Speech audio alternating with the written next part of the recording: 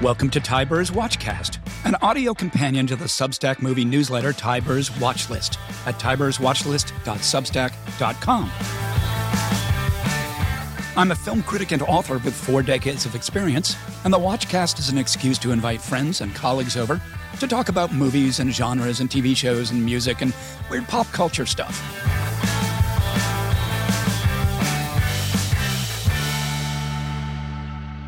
So hi, we're back. Ty Burr from Ty Burr's Watchlist and Meredith Goldstein of the Boston Globe.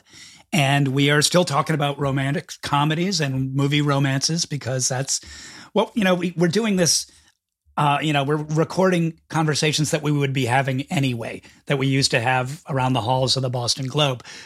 So this is fun and easy, and I hope you find it enjoyable to listen to as well.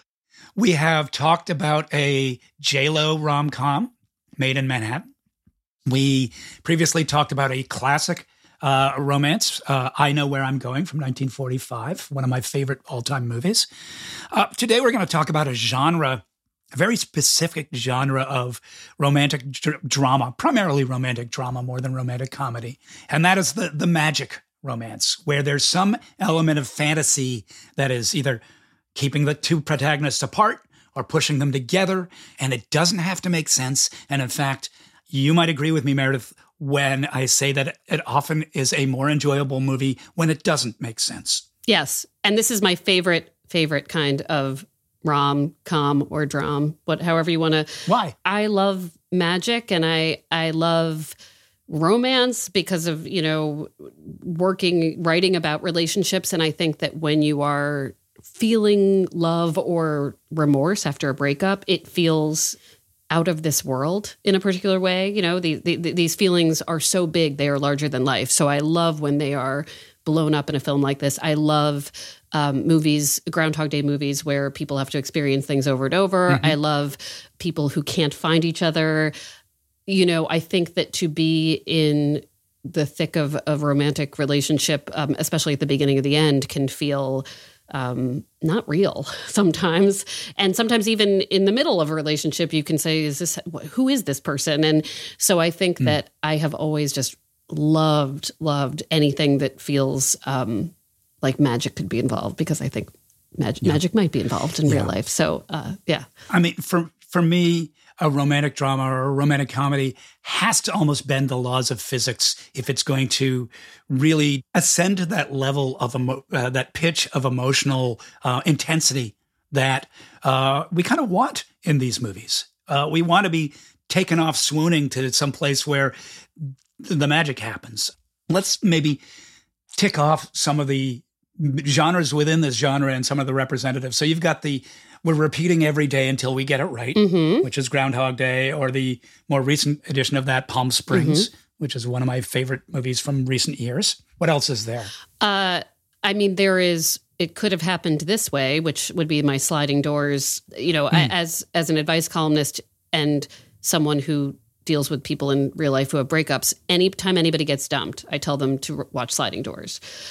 Because why? Well, because listen, without giving away, I highly recommend watching it. It's not if you're not a Gwyneth Paltrow fan, you'll deal. But it's like, for anybody who feels like they wasted time in a bad relationship, and now I've wasted all this time, the movie basically makes the case of, well, you didn't, because you don't know what would have happened had you left the relationship earlier.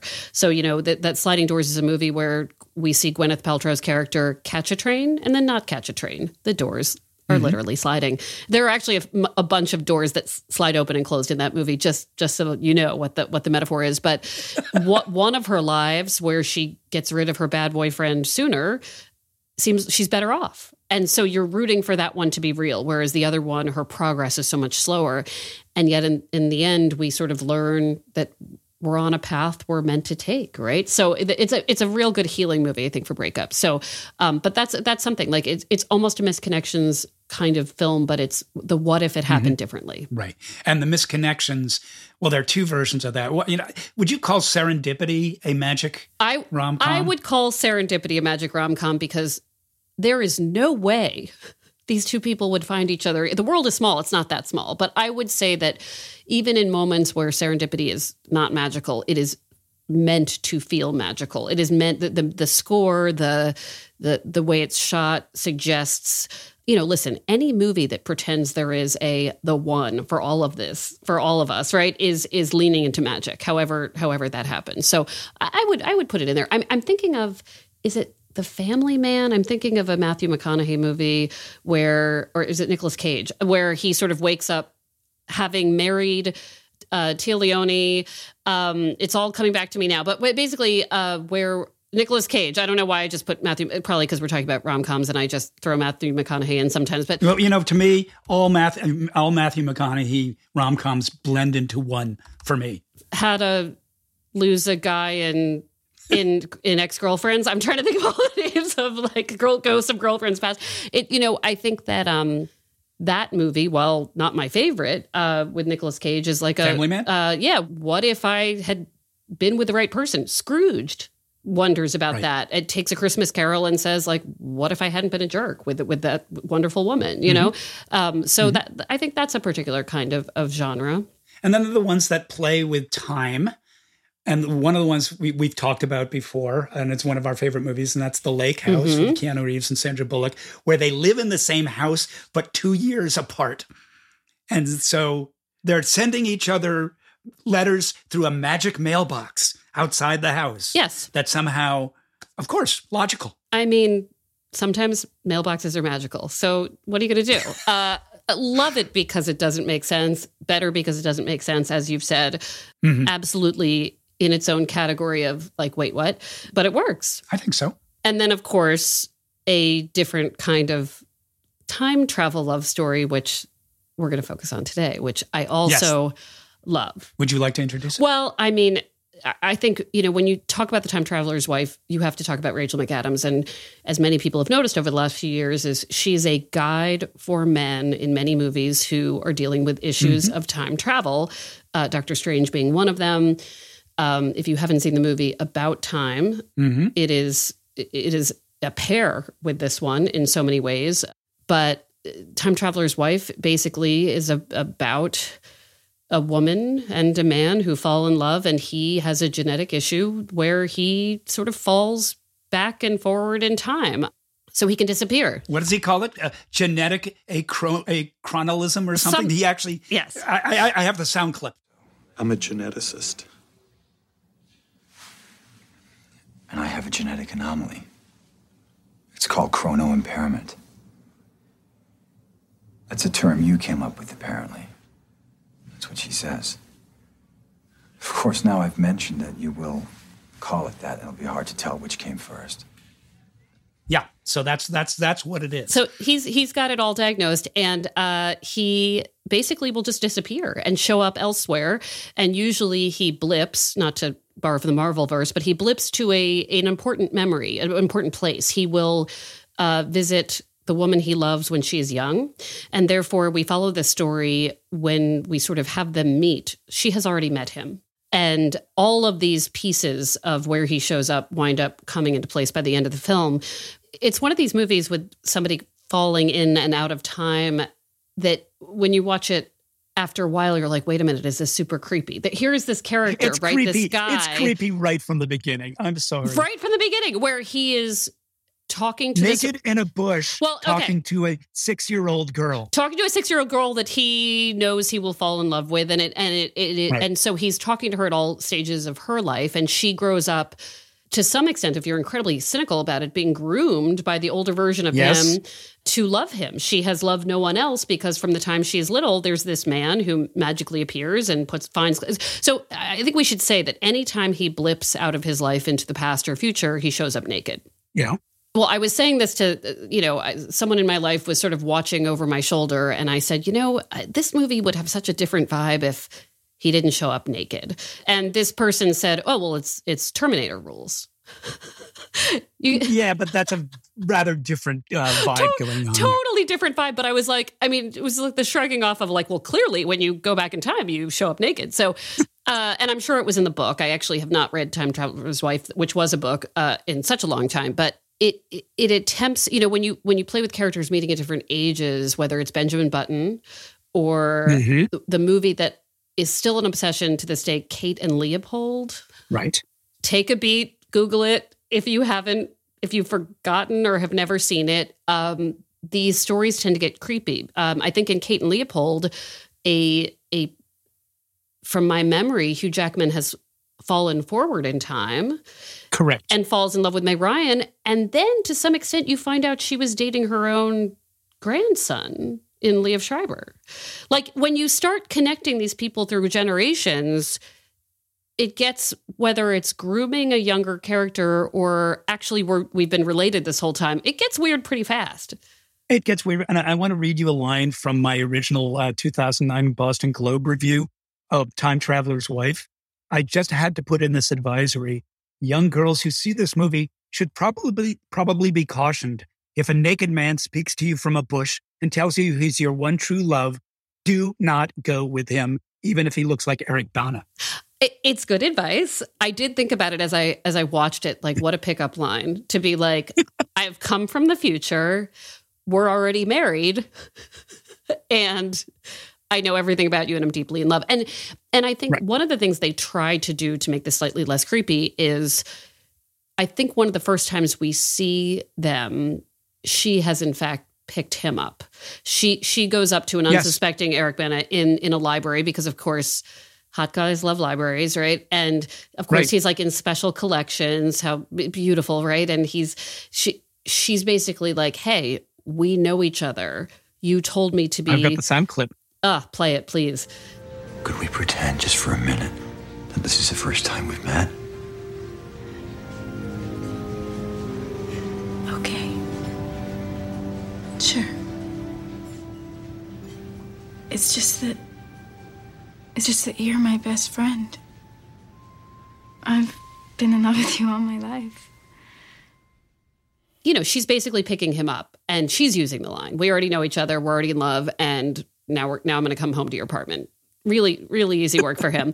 But this movie is also incredibly sad. And, you know, like About Time, which is a movie about another man courting Rachel McAdams, it is not so much to me a movie that is just a love story. It is absolutely a family grief story.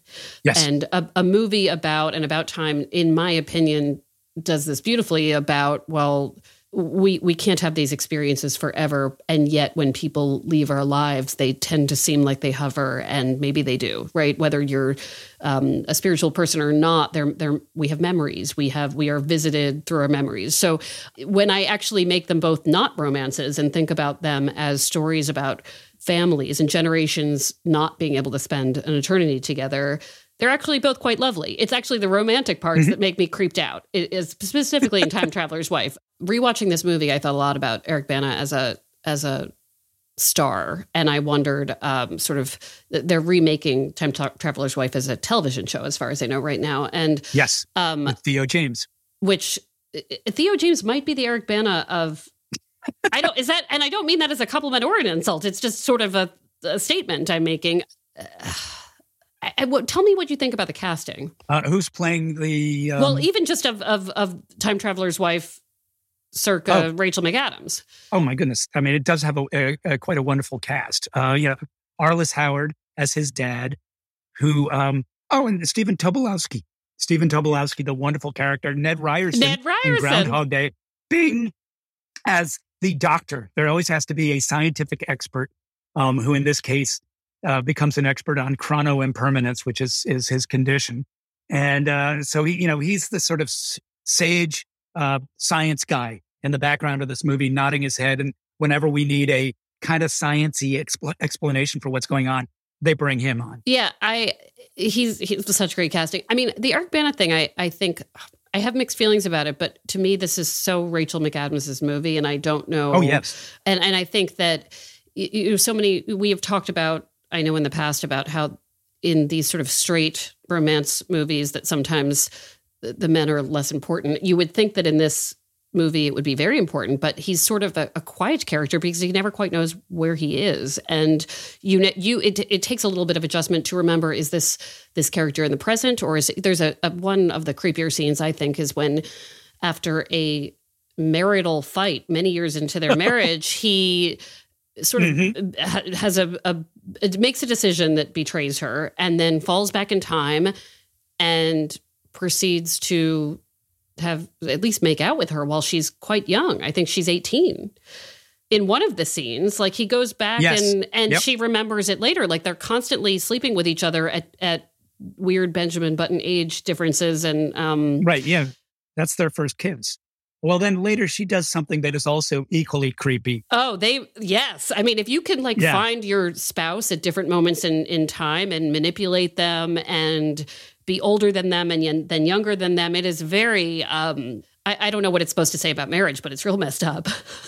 Well, I'll tell you one, despite the title, he's supposedly the main character. We see most of the action through his eyes, but it really is about her. Yes. It's really about a woman living with an inconstant man who literally you don't know when you can't rely on him. You don't know when he's going to disappear. And, and in addition, at the end, there's a whole, as you say, spiritual thing going on about grief and memory. But while their relationship is proceeding, once they meet, they get together, the meat of their relationship, this whole middle section of the movie, is her trying to live with somebody she can't rely on. And I think, as all melodramas do, they speak to real situations in the lives of their fans, of the people who go to see them, which traditionally are, if we go back to the studio days and we know what they pejoratively called women's pictures, and which are almost always glorious melodramas, that audience was primarily female. And they're seeing their emotional situations hashed out in creative ways. And to me, that's what this movie is about, is how do you live with a really sweet guy who can't be trusted to be there? And I think that is absolutely true. And I think as much as it is primarily this sort of grief story, and that you start the movie feeling so magical about this. This guy shows up. I can see why a young girl would be like, wow, this magic man, right? Who is what you start seeing as a superpower in the beginning becomes annoying, where she's actually, I'm annoyed. And when you disappear for weeks on end in your little time travel, I have a life, right? And that makes me think of another magical romantic movie, or a movie about romance, the one I love. Refresh my memory. It's the Mark Duplass, Elizabeth Moss movie, which is, the director is Charlie McDowell. Charlie McDowell. Yes. I believe that movie you told me to watch. But yeah, and it is, okay, this is a look at marriage after the shine has sort of worn off. And these two characters go to a sort of marriage therapy house recommended to them by a character played by Ted Danson. And what they find, I don't want to spoil that movie, it's too weird, but basically what they find there is potentially another version of their marriage. And what does that look like? And so there was also a feeling to me of, is this about the unreliability of a partner and sort of coping with it? Is it also about grief and loss and what that looks like, and revisiting people who've already left us? And then also it is some stuff you used to do seemed cool, and now I think it's annoying. And how do I cope with that, right? So there are some really winning things about this movie, particularly Rachel McAdams, just in general, because there's so many movies where you're like, oh, that's the Rachel McAdams. So many people talk about The Notebook, and that's not it for me. It's performances. I like The Notebook. I find The Notebook to be I find every Nicholas Sparks storyline to be a super bummer. So this About Time, these are About Time might be up there for me, but yeah, for a story that should be about him, it's so much about her and the magic of it. And this, and it doesn't just stop with will they or won't they fall in love. They start this movie in love. They've fallen in love 40 times probably by the time they start this. So what domestic normal life will they find? This is a story about, can they make a family? Can they make a house?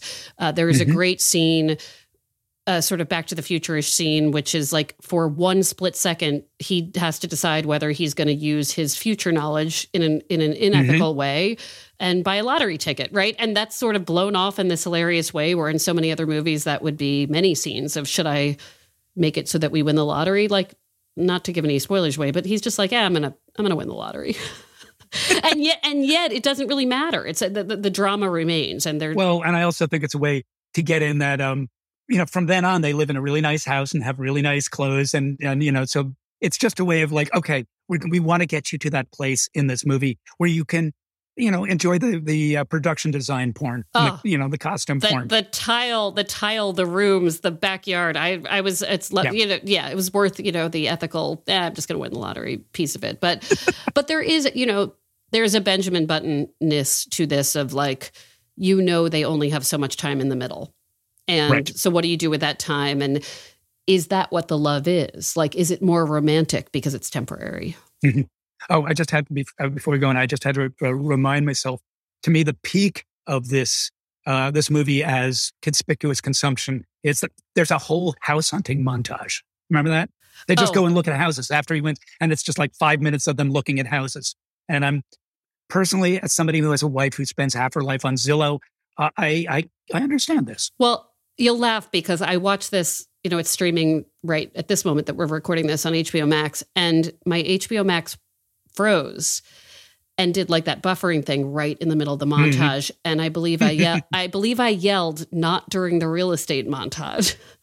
Don't stop now. Don't cut me. It was like I was upset that like a sex scene had stopped or something. I was like, no, let me see all the beautiful houses. I love these movies because the metaphors are clear. From the beginning, I don't know if I know why she loves him so much other than the fact that he is so special because of this problem, and because he gets to come in with prior knowledge and because he's older and yet it makes it seem like they're made for each other when in fact, perhaps she's just the girl that he happens to see first. That he did, whose bush he happened to land in naked. Excuse me. I don't mean to say that. There's another way I can say this, but it's true. What if he'd landed at, in somebody else's yard? Yeah. And you can make a case that this is a deeply unhealthy relationship because once he does meet her as an adult, and you remember there's a scene where he's at her house and he flips through her diary, and her diary is like a crazy wall of, I'm going to marry this guy. He's like my one true guy. He comes and visits me all the time. Yeah. It's obsessive. So maybe she's the damaged one here. Who knows? Well, it's also, you're talking about the grooming. Like at no point does he say, wow, this, because I keep showing up every few years or every few months, or all this girl knows is to wait for my arrival. She's literally laid out clothes in the woods for me just in case I show up. And maybe I should go away. And that's something that, it doesn't come to him very quickly that this could be incredibly harmful to him. I mean, it is. Whatever. Yeah. Well, that's something that confuses me. How is he able to, it's set up that he is unable to control where or when he goes. So why is it that he keeps landing in the same damn bush in her meadow? How is it that he's able to keep coming back? I want to know the rules. Well, that would imply that they are each other's the one. I mean, I think that's what it's supposed to do, which is if he's saying, he goes back in time and we'll find her, we'll find his mother. I mean, it does suggest that she, in some sort of spiritual way, is important. And I'll allow for that, but like, I will allow it, but I will not like it. And the one thing I'll say about this movie that About Time also has is that it gives you the break of like the magical thing not being a secret in the community. Very quickly, Ron Livingston, who plays, her friend, is let in on this, right? And as soon as like the rest of the world sort of knows, his father knows, right? The community knows. And therefore we can all share in this experience of not just one person knowing you're Superman. It's not just Lois, it's everybody. And that part I do like, to see how an entire community deals with this guy disappearing. And I will not give it away, but in one scene in particular, when he knows he's going to sort of blip away, he gathers a lot of friends over. And she says, well, why would you gather the friends? And he says, because I like to know you're surrounded by people who love you. And that's a kindness, I think, that some of these magical movies don't always give you. Right. Everybody in his family eventually, and its circle of friends, comes to know. And in fact, Dr. Kendrick, the Stephen Tobolowsky character, ends up winning some like major grant and wins a prize writing about this. So how come the whole world doesn't know? That's another thing that confuses me about this movie is how come there aren't like, magazine writers banging on his door? How come he's not on the news? It seems to be this very well-kept secret. I do have a take on this. I don't know if I'm right, but without spoiling anything, like my assumption with this is that, he comes back sometimes long after the present, what we know to be the present, long after we think he can come back. And my thought is maybe this doctor wins this later. Maybe, we deal with, is this a multi-generational issue? And so that perhaps some of these things happen in a future we're not even seeing yet. That's my, listen, I could be doing the work of the writers for them, but I thought this is really feels so out of time that he knows of a future that our present people do not even know, that we have not yet seen. You are merging this movie with the sliding doors genre, with you're mashing genres up, and I'm not going to allow that. But, okay. I'm just trying to make it make sense. But as you said, sometimes it's not making sense. It doesn't make sense. It doesn't need to. You can chase down these inconsistencies and want to know the rules, and they just change the rules as necessary to tell the story. One of my favorite lines in this movie, and it gives away a tiny bit, but not too much, is, what if the baby traveled out of the womb? Oh, God, all the OBGYNs that are probably watching this and being like, say what? I mean, it is like, there's a lot of me that just wishes they did not try to give this, like, never name it as a medical condition, never name it as and you solve so many problems. Right. Not to be ghoulish, but there's a plot point at a certain point in this movie where you just wonder if babies are turning up around in various places around the world out of nowhere, and it's just going on unnoticed and unremarked. Baby time travel. Yes. I think we've just come up with the next, it's not Boss Baby, is the next big hit, it's Baby Time Travel. I did just think of one genre of magic that is one of my favorites, but we haven't touched on, which is the I Wish for Perfection subgenre, which would be Witches of Eastwick, which would be Ruby Sparks, which would be Weird Science, a family favorite. Right. I will imagine a perfect man, woman, person, and all will be right with the world. And in fact, is it? Right. Now, are body switch movies a subgenre of romantic movies, or are they their own thing? Or is romance a subgenre of the body switch movie? I would say that if the body switch movie is about two friends or relatives, usually father, son, mother, daughter, learning about each other and being in each other's shoes, even if there is a romance, it's not about that, right? I would say that if it is partners switching with each other, or I don't know where we would put, is it Zac Efron and is that 18 again? Like where we would put that. Right, or 13 going on 30 is the one I'm thinking of. Yes, I think if one person is going back to themselves, and I think that counts, but certainly not a Freaky Friday situation, because some of those spinoffs reboots do have love stories. But yeah, I would absolutely say the redoing it. And then of course there's a recent genre, I don't know what you would call it, which is I am a funny woman who got hit on the head and other things. And that is starring Amy Schumer. And then Isn't It Romantic with Rebel Wilson, where both of them basically get knocked out and experience a different life. And I am really like, Isn't It Romantic is sort of, I mean, talk about playing with the genre. Like, again, it has its moments of understanding exactly what it's making fun of, where she becomes, for those who don't know, she gets hit on the head or hits her head on, I think it's a subway post, and wakes up in a rom-com. And what is one of my favorite scenes in that movie is she has realized she has woken up in a PG-13 rom-com, because every time she tries to sleep with Liam Hemsworth, it's just the next morning.